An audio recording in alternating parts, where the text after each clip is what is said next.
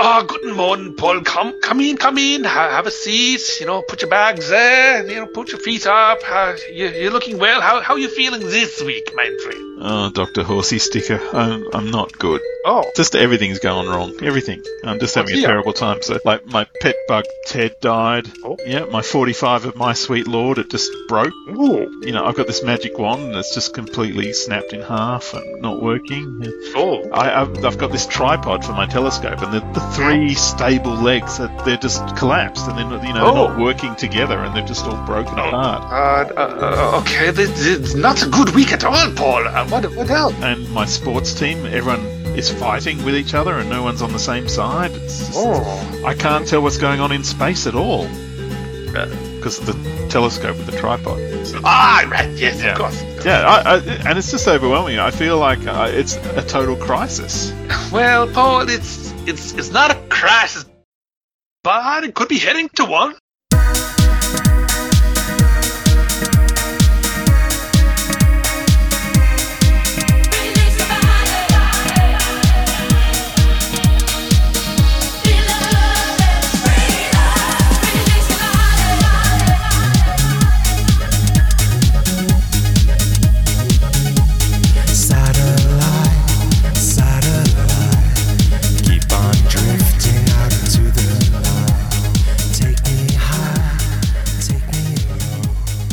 Hello and welcome to DCOCD, the DC Events podcast, where we're looking at every single DC event in chronological order, starting with Crisis on Infinite Earths in 1985 and working our way up to, well, I'm not sure we're going to get to at this stage, but we'll get somewhere. But today we're making a stop in 2005, which is, this is a weird one. It's not sort of exactly an event, but it's impossible to measure it without sort of making it an event. And it does have all the coordination and the scale and all those things that make an event. But strictly speaking, it's the lead up to another event. And so we're looking at the Countdown to Infinite Crisis this week from 2005. So this was kicked off by a special issue called Countdown to Infinite Crisis, which the title was kept secret until the very last minute. And then there were 4 core miniseries, which all sort of, paved the road along the way until you got to the Infinite Crisis. And there were lots of issues leading in before it, which weren't really announced, and at the same time as well. But to look at it, I am joined by Peter Rios, who's famous for the Daily Rios podcast and talks about the Titans at the Titans Tower.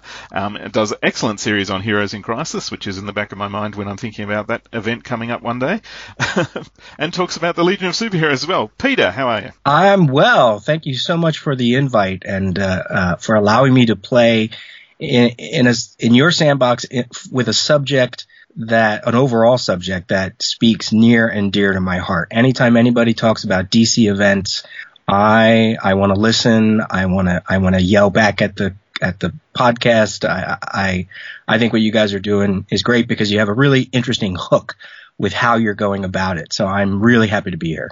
Yeah, so many podcasts do the deep dive, and I don't have time for the deep dive. I just want to do the quick dip, but come away with some sort of scoring. I mean, this is one thing that if you look at them all one after the other, you start to see patterns and recurrences and contextualization that may have escaped you at the time or when you look back at them. But it's just fun and really appreciate you joining me.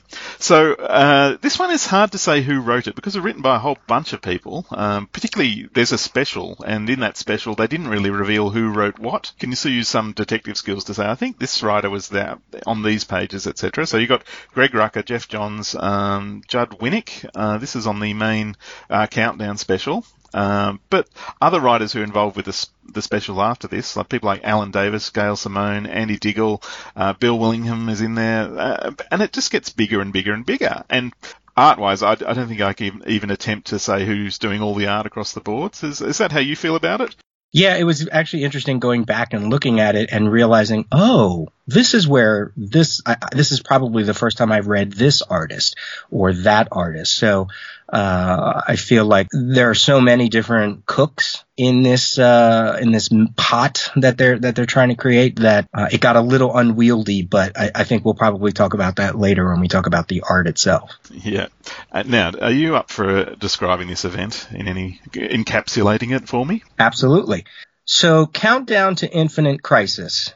I call it a kind of like a thematic event. It was triggered based off the aftermath of Identity Crisis, which you covered so well a few episodes back. There was this period of time after Identity Crisis, a number of months, where the DC Universe was, rattling and all the aftermath of Identity Crisis was reverberating throughout the DC Universe. And it all led to, as you said, this special that was called DC Countdown. And until it was revealed, we didn't know what exactly that special was going to count down to. And then we found out it's going to count down to the 20th anniversary sequel, or the 20th anniversary celebration of Crisis on Infinite Earths, called Infinite Crisis. Countdown to Infinite Crisis. So we start with a special. That special leads into 4 miniseries: Day of Vengeance, OMAC Project, Rand Thanagar War, and Villains United. And also, like that special, we were led to believe that all those miniseries were pretty much going to play along their titles and play along however they were solicited. And then you got to the 5th or 6th issue of each of those miniseries, and we started to get even more rumblings of what Infinite Crisis truly was going to be. But from the end of Identity Crisis in December 2004 to Infinite Crisis #1, which was October 2005, the DC Universe was just this unified narrative. It probably was the high point of DC Comics at that time. Based on a lot of different factors that was going on in the background. And it was the most cohesive I think the DC Universe has ever been, or before that or since. Yeah, that's a really good point. It is a real feat of editorial coordination and writer engagement and things. And like you said, I don't think it's ever been replicated. There was an attempt to replicate it, and it was a spectacular failure, and that's the lead up to Final Crisis. But this time, everyone was on board, everyone was inspired. And it came together so nicely. It really is. It's a wonder of the comics world, this event, that it was put together so well. It's so hard to do, and it did it brilliantly. I agree. And do you have any notes of sort of what was going? You were reading this at the time, right? Yeah, as it came out, I was reading it. So, and I was pretty much reading the spectrum of the DC Universe. So it was kind of threaded everywhere. That, for instance, I was the person reading Breach as it came out. Oh, yeah. yeah, that guy. Yeah, so. Yeah, the way the villains are coming together and the machinations behind the scenes and the bits and pieces, and there's direct pickups from Identity Crisis as far as the villains feeling threatened and deciding to rally, and things like Luthor's battle suit coming into play, etc. We see Lex Luthor running around in that at one point. There's so much going into this, and it's so well put together, but it's all just building to another event, which is one of the really weird things about it. But all this effort and all this work and all the, the hallmarks of its own event, but it's actually just the prelude to another one. And what I kind of liked about it at the time, because this was coming out right as we were doing, the first couple months of CGS, the first 6 months, 7 months of CGS. So we had an ear to what was going on at different conventions, and fandom was going ballistic for all of this. And it really was an interesting time to be a DC fan. And I think it kind of goes back to a number of things that as you kind of research, you go, oh, right. Okay. So, Dan DiDio came to DC Comics in 2002, but he became vice president executive editor in October 2004. And I remember there was one of his things that he wrote in the back of the comics, and he was talking about, look, this next year from Identity Crisis to what we have planned next fall is really going to rattle things and shake things. So for the first time, DC had a face to go with their comics, kind of like Joe Quesada over at Marvel, or Stan Lee before him, or Jim Shooter, or whoever you grew up with. We had Dan DiDio for the first. We had someone for the first time, and he was really heavy, going to conventions and trying to drum up energy and support for retailers and fans. And the other person I think that kind of fed all this, obviously, is Jeff Johns, with the way he came on to Teen Titans in 2003, and he was part of all of this countdown stuff. And then obviously he writes Infinite Crisis. But as you said, there were other things going on too, like Jeff Loeb doing Superman Batman. That's where we would see Luthor back in his battle suit. And he actually has a line in there where he says, there will be a reckoning, a crisis. And that was all the way back in 2003. Yeah. So the little stepping stones along the way, when you look back at it in hindsight, you go, yeah, not only was it a calculated plan from Identity Crisis to Infinite Crisis, there were things even before that. And I think that's why it's kind of unique. As you said, it's kind of unique in its place. It's an event, yet it's also a narrative. And I think that's why it resonates so well. Yeah. Yeah. So one of the things we try and do, and sometimes we remember to do on this podcast, is identify what type of event this is. You know, in the past we've said there's things that fix things, take care of continuity problems, or, you know, something that the editorial or the writers aren't happy with, or there's the ones that are occupiers, where people just, all the comics get something to do for a time, and, you know, to boost sales as well. I mean, that's one of the principal things as an occupier. Then there's the launcher, which launches a title to come out of it, so it's intentional that people will be invested in an event and then they'll be buying a book that's new afterwards. And then there's the vanity project, which is, you know, someone is burning to tell this story and someone is letting them tell it. Yeah, this one, it's definitely an occupier, and it's definitely a launcher because it's launching Infinite Crisis. Do you see any other traits in there? Those are the first two that I went to as well. I don't think it's necessarily a fixer because that comes later. And I can't really call it a vanity project because I feel like the whole company is behind it. In one of those rare instances where your entire company is behind an event, maybe begrudgingly so here and there, but I have to say a lot of writers and a lot of artists and a lot of creators took a lot of this stuff and ran with it. So I agree. I think it's definitely an occupier, very obviously a launcher. And I think I would limit it to just those two. And what's your favorite bit of it? What's the biggest deals for you when you read it or reread it? I think it's initially, when I read it the first time, the surprises, because there were a ton of surprises. First of all, as we said already, it wasn't just Countdown. It was Countdown to Infinite Crisis. It was a countdown to the 20th anniversary of Crisis on Infinite Earths. All right, there, you got me right there. At the end of the 80-page giant, are we talking about what happens at the end of it? Can I mention it? We spoil away on this show.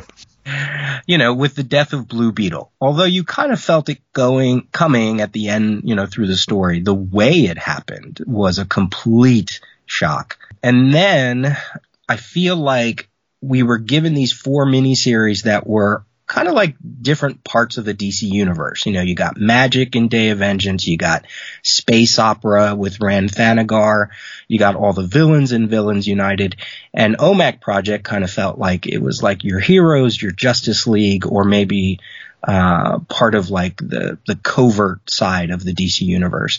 So I just assumed all of those 4 roads would blend in Infinite Crisis, and, you know, that's what Infinite Crisis would be. But then they decide to whammy us with this angle that is hinted at by the end of these miniseries, but it really doesn't come out until Infinite Crisis. So I don't want to say that, but it suddenly becomes so tied into the original Crisis that all the way up through the end of, you know, that last page of Infinite Crisis, with #1, which I'm sure you're going to talk about, you know, in the next episode, it suddenly was like, oh my God, I thought we were just coming to maybe the near the last minute of this roller coaster. No, we still have like 10 more miles to go. Yeah. So for me, it really, it's all about the surprises.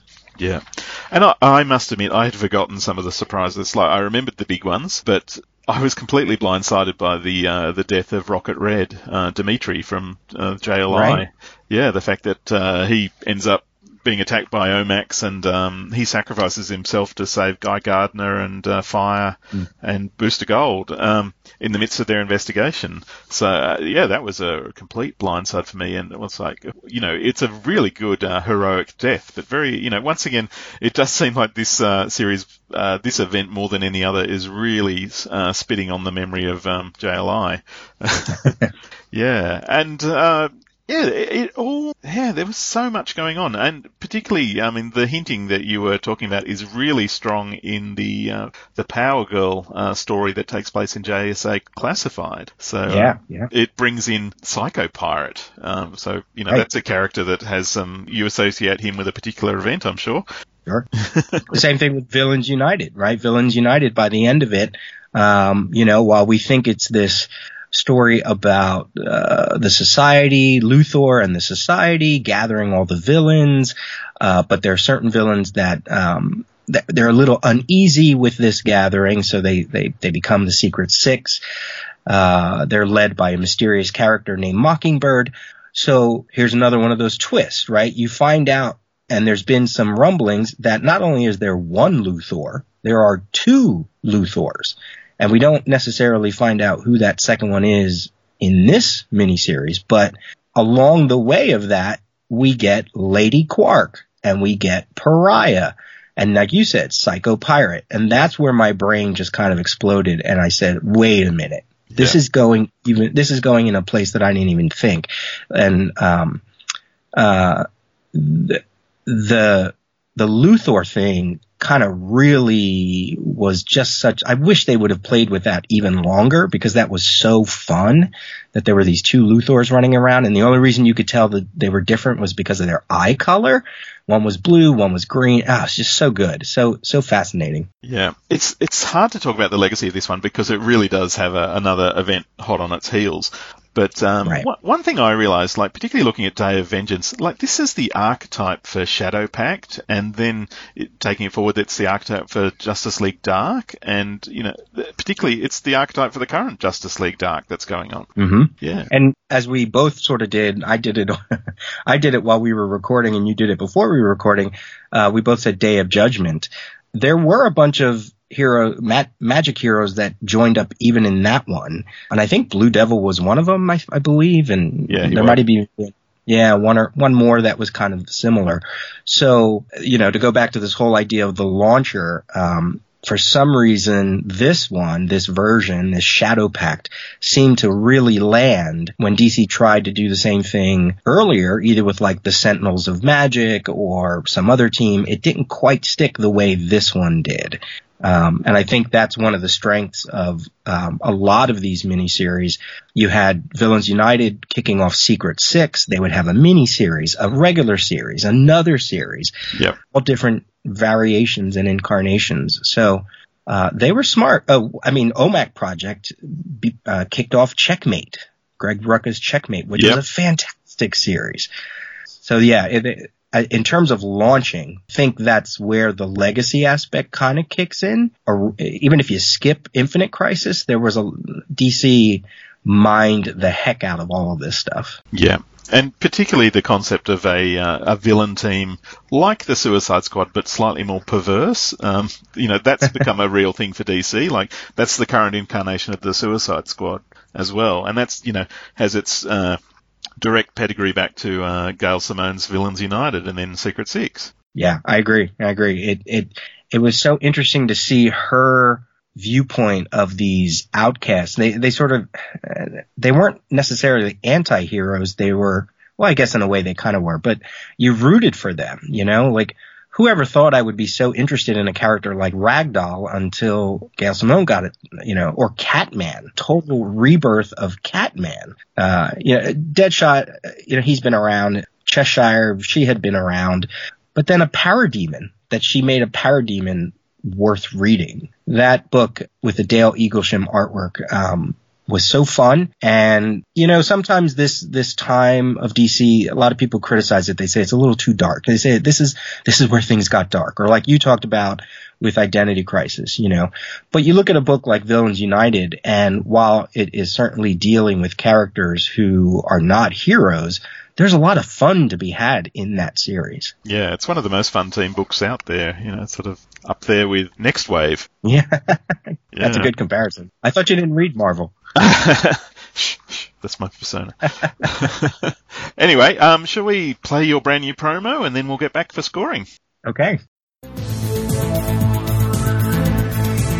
And welcome to Comic Geek Speak. I'm Peter Rios.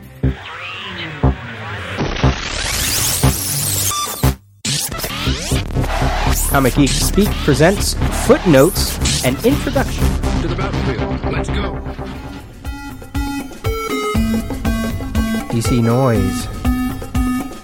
Welcome to the Tower. I'm your host, The Crisis Tapes.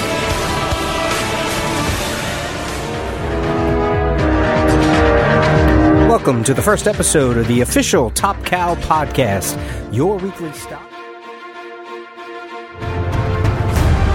Legion Project Podcast.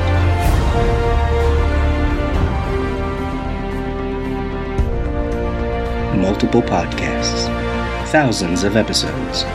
Now in my 15th year of comics podcasting. The Daily Rios at thedailyrios.com. Come and give a listen. Okay, and now it's the part of the show where we score this bad boy. And the way we do that is there's three of us coming in. So I have Peter and me, we're the main OCDs, and we have Dr. Ange, who's the semi-OCD. So what that means is he gets to score as well, but we halve his scores at the end. So, and that will give us a total out of 100, because there's 4 categories, we get 10 points each, etc. It's complex, but it works out when I do it. You'll hear. So for this one, this is incredibly eventy. I find this, the scope of it is huge. I'm giving it a 10 points, and I'm including into that 10 points the coordination and the editorial work and the writers cooperating and all, because I think this is, as we've discussed, this is unparalleled. It's like the best you can do this stuff, and it happens right here with this lead up to Infinite Crisis. What about you, Peter? I agree. I gave it a 10 as well for all of those things, especially for something that, while it had titles that made up the event, it didn't have an official comic title, right? It didn't have Infinite Crisis. It didn't have Identity Crisis. It just had a special, some miniseries. I feel like the coordination, like you talked about, the only other time I really feel like DC went all out, not only in terms of their books, the story, the creative team, but when you think about fandom and roping in your fans and trying to get them to buy your books, trying to get retailers to get behind your books, bringing out, little merchandise and things like that. I think the next time we get to something like this, which is down the road for you, is Blackest Night. So, but as we said, this one doesn't have a core book, and yet it is still, for months at a time, I was spending way too much money on DC Comics, lovingly so, but I just had to buy everything. And, being part of fandom at that time was just great. So yeah, I agree. 10 as well. Okay. And where do you go with the writing for this one? So the writing, and I think some of this is, I'm basing it on the rereading of it for this podcast, which may or may not be fair. I don't know how you guys play that, if you put it into context or you think of it in later terms. I think the 80-page giant is still super, super strong in how it's setting up the 4 miniseries, how it's a character piece for Blue Beetle, how it sets up the villain in Maxwell Lord and shows a lot of the ramifications of Identity Crisis and then what's going to feed into Infinite Crisis. So I think the 80-page giant is fantastic. OMAC Project is fantastic. I really had a fun time reading Villains United this time around. The two that felt like they didn't need to be 6 issues, I thought they probably could have been shorter, is Day of Vengeance and Rann-Thanagar War. Now, I love space opera. All the characters in Rann-Thanagar War are like right up there for me. Adam Strange, Legion, Omega Man, Captain Comet. I mean, I am all over that book. We talked about prior to recording how the 8-issue Adam Strange Planet Heist miniseries that predated almost all of this, like I think it was running during Identity Crisis, was also kind of like a precursor to this. And it's dealing with, Adam Strange and the Thanagarians, which is like a Bronze Age concept way back from like World's Finest Comics in the late 70s and the early 80s where they're fighting.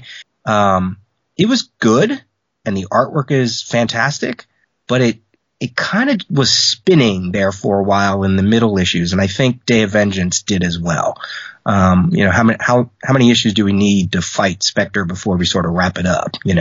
So for writing, I gave it an 8. I gave all this an 8. Yeah, I'm actually right there with you, and I would echo your comments on those 2 miniseries. I feel there's another key part of this is the Sacrifice 4-issue arc, which happened in the Superman book, which basically sets up. It's a shocker because it happens in the middle of the OMAC project, but basically. Right. Well, spoilers, let's just dive in. Maxwell Lord seizes control of Superman, has absolute control of him, and he attacks Batman and almost kills him, and Wonder Woman intercedes, and in order to stop Maxwell Lord's control of Superman, she kills Maxwell Lord by snapping his neck. And this happens right in the middle of the OMAC project, and it was like left field, complete surprise, story-wise. Yeah. But it is also a story that spins its wheels. Like the first 2 chapters of it are just basically showing Superman's delusions and over and over again. And it's kind of, it happens a little bit too long. But, the end result of that is, it was quite a sudden shift in the OMAC story. So, I'd say their writing across the board is really, strong for the most part. If anything, there's a little bit of, let's keep this going a little bit longer than it needs, in some quarters, not many. Yeah, so 8 from me as well. One other point about that Sacrifice real quick. That's an example of a shock, not only because of what you detailed, but when you saw the covers before you actually read the issues, those covers made it seem like a bunch of villains were just attacking Superman. That Superman was, he was the quote, the hero, the protagonist. He was the one that was going to stop something. And then when you actually get to the books, you realize, no, it's Superman that is the one that's going crazy. So there again was another, like the rug was just kind of pulled out from under us until we actually read the book. Yeah. And then we get on to the art. So the art is great in these stories throughout. There's no real problems with the art at all. Particularly like Dale Eaglesham was a real revelation on Villains United, and Jesus Saez, his art on OMAC Project. All the artists involved with Countdown Special. It's all really good. It's what I would call, solid, great art, and for that I'm going to give it an 8. Well, we're playing along here because I also gave it an 8. This, I think, probably was the first time I came across Ivan Hayes' artwork on Rann Thanagar War.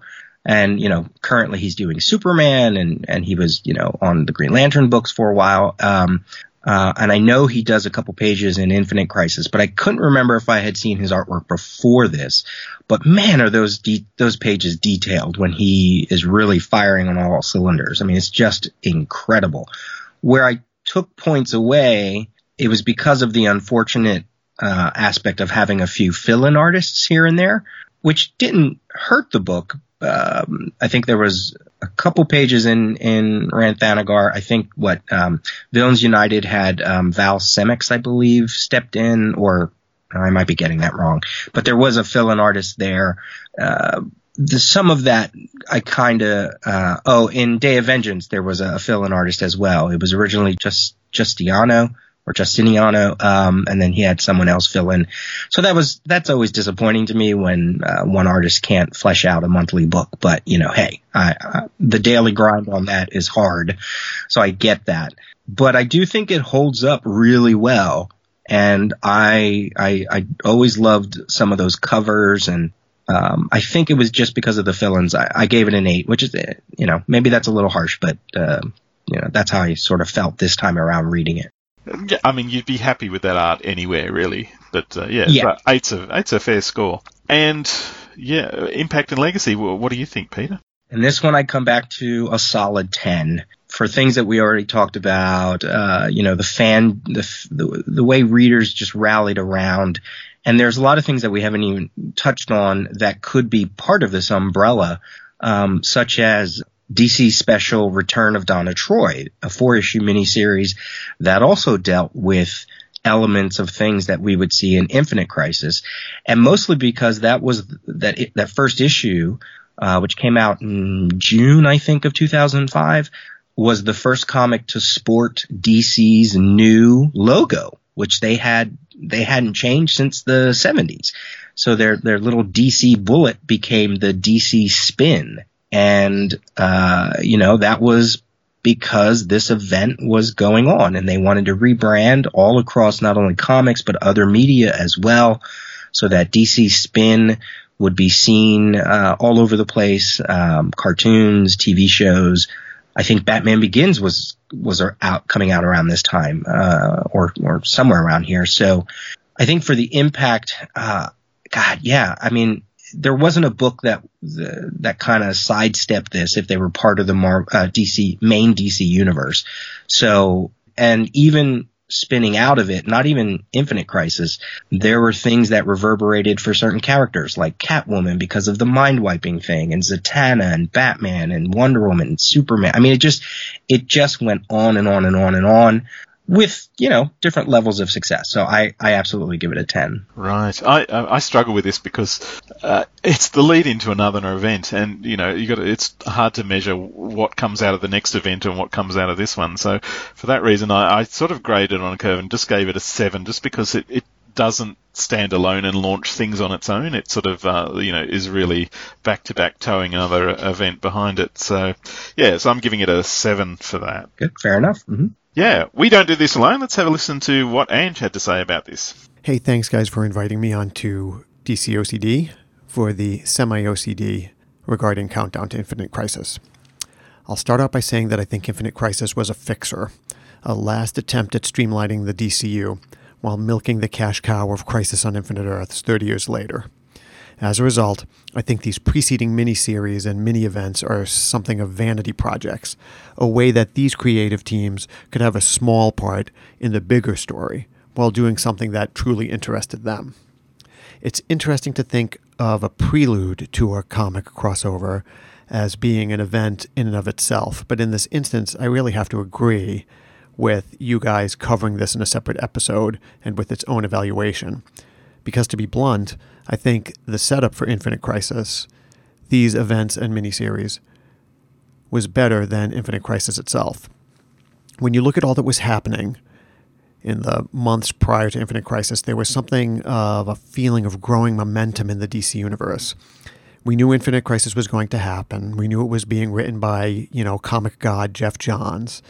There was this sense that Infinite Crisis was going to have the scope and majesty of Crisis on Infinite Earths. And then there were all of these preliminary arcs that had great potential, sort of like, these were the thunderstorm that happened right before a blizzard, which makes that final storm that much more powerful. I mean, you walked into the comic book store and fans were really buzzing about which miniseries they were buying. Were they getting OMAC Project or Villains United or the Rann-Thanagar War? And oftentimes the answer was that people were buying all of them. There was a lot of discussion around the death of Blue Beetle in the Countdown to Infinite Crisis special. There were these minor offshoots like the new or maybe old Power Girl Origin and JSA Classified with that spiffy Amanda Conner artwork. And then there was Sacrifice in the Trinity books where, of course, Superman is being controlled by Maxwell Lord. And that ended with Wonder Woman, a hero, killing Maxwell Lord, a sort of interesting capstone to that lead-in issue where Lord killed a hero. Yeah, things were kind of crackling in the DCU with this prologue. So you would think Infinite Crisis would have picked up the baton and ran with it, right? I don't know if that's true. I guess we'll have to wait for your next episode. So let's get on to the scores. For the first category of eventiness, I have to give this an 8. The Countdown to Infinite Crisis logo was slapped on a lot of books during this time. Those 3 main preceding miniseries of Villains United, the Rann-Thanagar War, and the OMAC Project all had far-reaching implications for other books and kind of, brought back the subgenre of the villain book and the DC Cosmic book. That Sacrifice storyline really shook the Trinity and sort of almost broke apart the big 3. It kind of really felt like DCU was telling one big story, that there were all of these plot threads that were sort of weaving tighter and tighter, leading into Infinite Crisis. So again, a score of an 8. For writing, I'll give this a 7. The names on these books were very impressive. Geoff Johns, Greg Rucka, Dave Gibbons, Gail Simone. I mean, this was really the cream of the crop. And they each played in their individual sandbox well. And they also had these like far-reaching tendrils that sort of touched the rest of the DCU. Now, I might cringe at the need for Blue Beetle to die, and I don't know how Maxwell Lord could really be the one to control Superman. And I don't know why Wonder Woman had to kill Maxwell Lord, and I certainly didn't know why Catman was suddenly a major star. But there was no denying that these stories were written very well. I had to knock a few points off for things and decisions that I don't think had to happen, that Maxwell Lord execution sort of stands out among the rest as being something that I think there just had to be another solution for. On to art, I'm going to give this a 9. I mean, Amanda Conner shined in that Power Girl origin story, and that kind of led right into drawing the Power Girl book years later. Jesus Saez brought a really slick look to that OMAC project. You know, Dale Eaglesham always has a polished touch and really did great work on Villains United. Ivan Reis brought his sort of Neil Adams sensibilities to the Rann-Thanagar War. You know, Ed Benes was on the Superman books at the time. You know, we were getting covers by J.G. Jones on Wonder Woman. I mean, really all of these books are superb to look at. And then the biggest score, or the one that I feel, of these categories that is the biggest one to cover, is Legacy Impact. And I have to give this a 9 as well. I mean, there is a strong legacy to this foundation for Infinite Crisis. I feel that Wonder Woman killing Maxwell Lord, sort of sealed this current warrior incarnation we have of Wonder Woman, right? In her main book, when Greg Rucka first took over, he really played up this sort of ambassador role, and yet here she was, snapping the neck of Maxwell Lord. I really feel that it was, post this story that we always saw Wonder Woman with a sword on her hip, right? This was a change over to that I'll kill anything that I have to for war. And, since this time, I've yet to hear the word Rann without hearing the word Thanagar right after her, and they always seem to be in a war, wholly or otherwise. The OMAC robots are still popping up now and then, and, Batman having a paranoid super plan is really a consistent subplot even to this day, and Villains United was something of a backdoor pilot for Secret Six, which is, still ongoing in some form or another. Power Girl being reinstated as the Earth 2 Supergirl is still true today. So, when you put all of these bricks together for the foundation of Infinite Crisis, you have plots and themes and character turns which still impact us 15 years later. So that would give us a total of 33. But wait, because I really have to use some scorer's prerogative here, because 33 seems or feels to be a little bit too high for this. So I'm going to subtract 5 points for my own score. Because while these were all great in setting the stage for Infinite Crisis itself let me down. So this countdown period is sort of a great appetizer that leads into a lousy entree. So as a result, I will give this a true score of 28. Thanks again, guys. I think I'm going to go change my destiny by punching a wall. This is Dr. Ange signing off. Okay, so we've got all the scores in. Thanks, Ange, for that. And, you've given it 36, Peter, correct? Yep. Correct. Yep.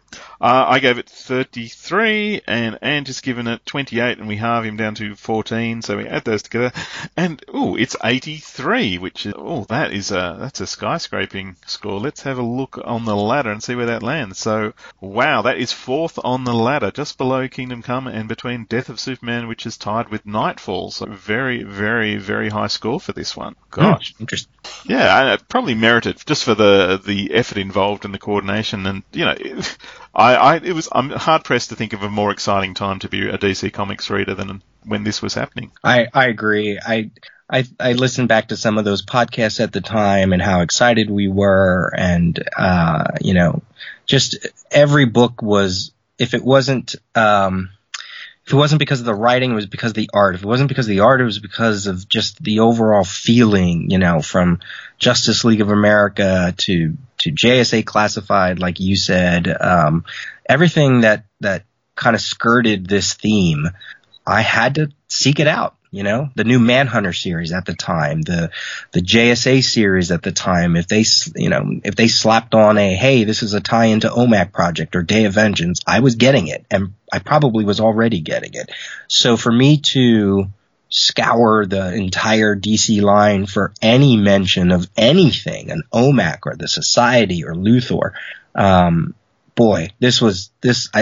I'm hard pressed to think of another time where I was that invested. And I'm a DC fanboy. We know this, but this was when I was really going hardcore.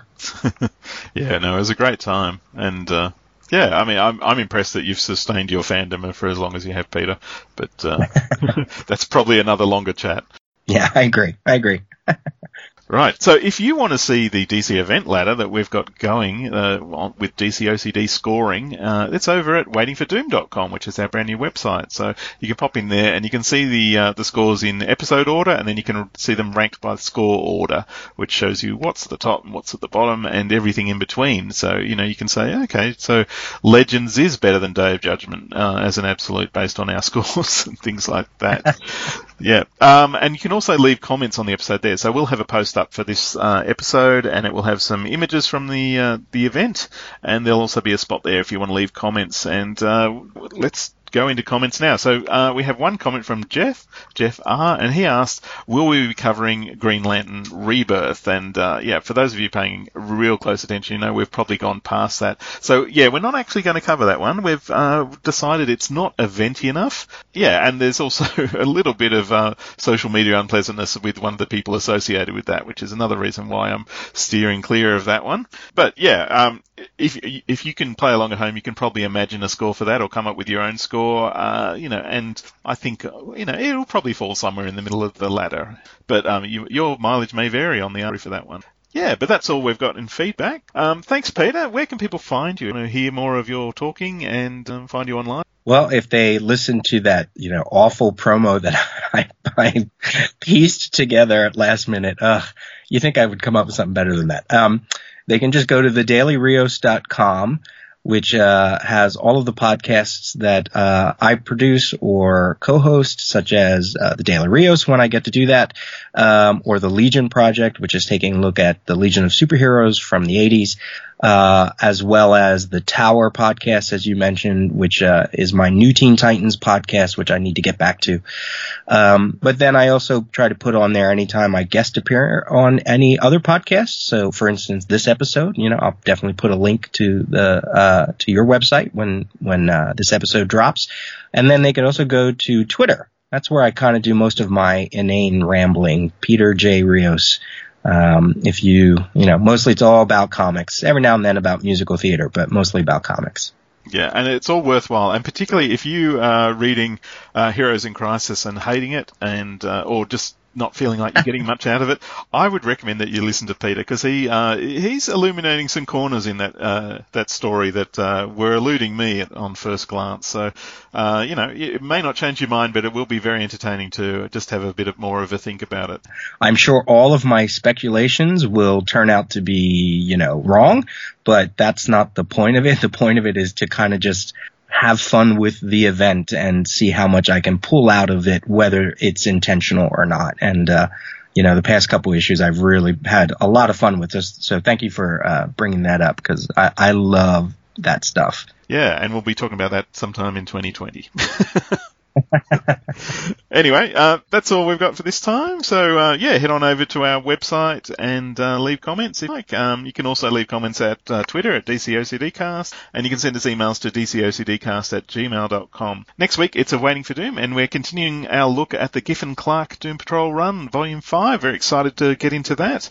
And then the next DCOCD will be, oh, look at that, it's Infinite Crisis. Who saw that coming? Yeah. Good luck with that one. Thanks very much, Peter. And thanks everyone for listening. Talk to you all later. Bye.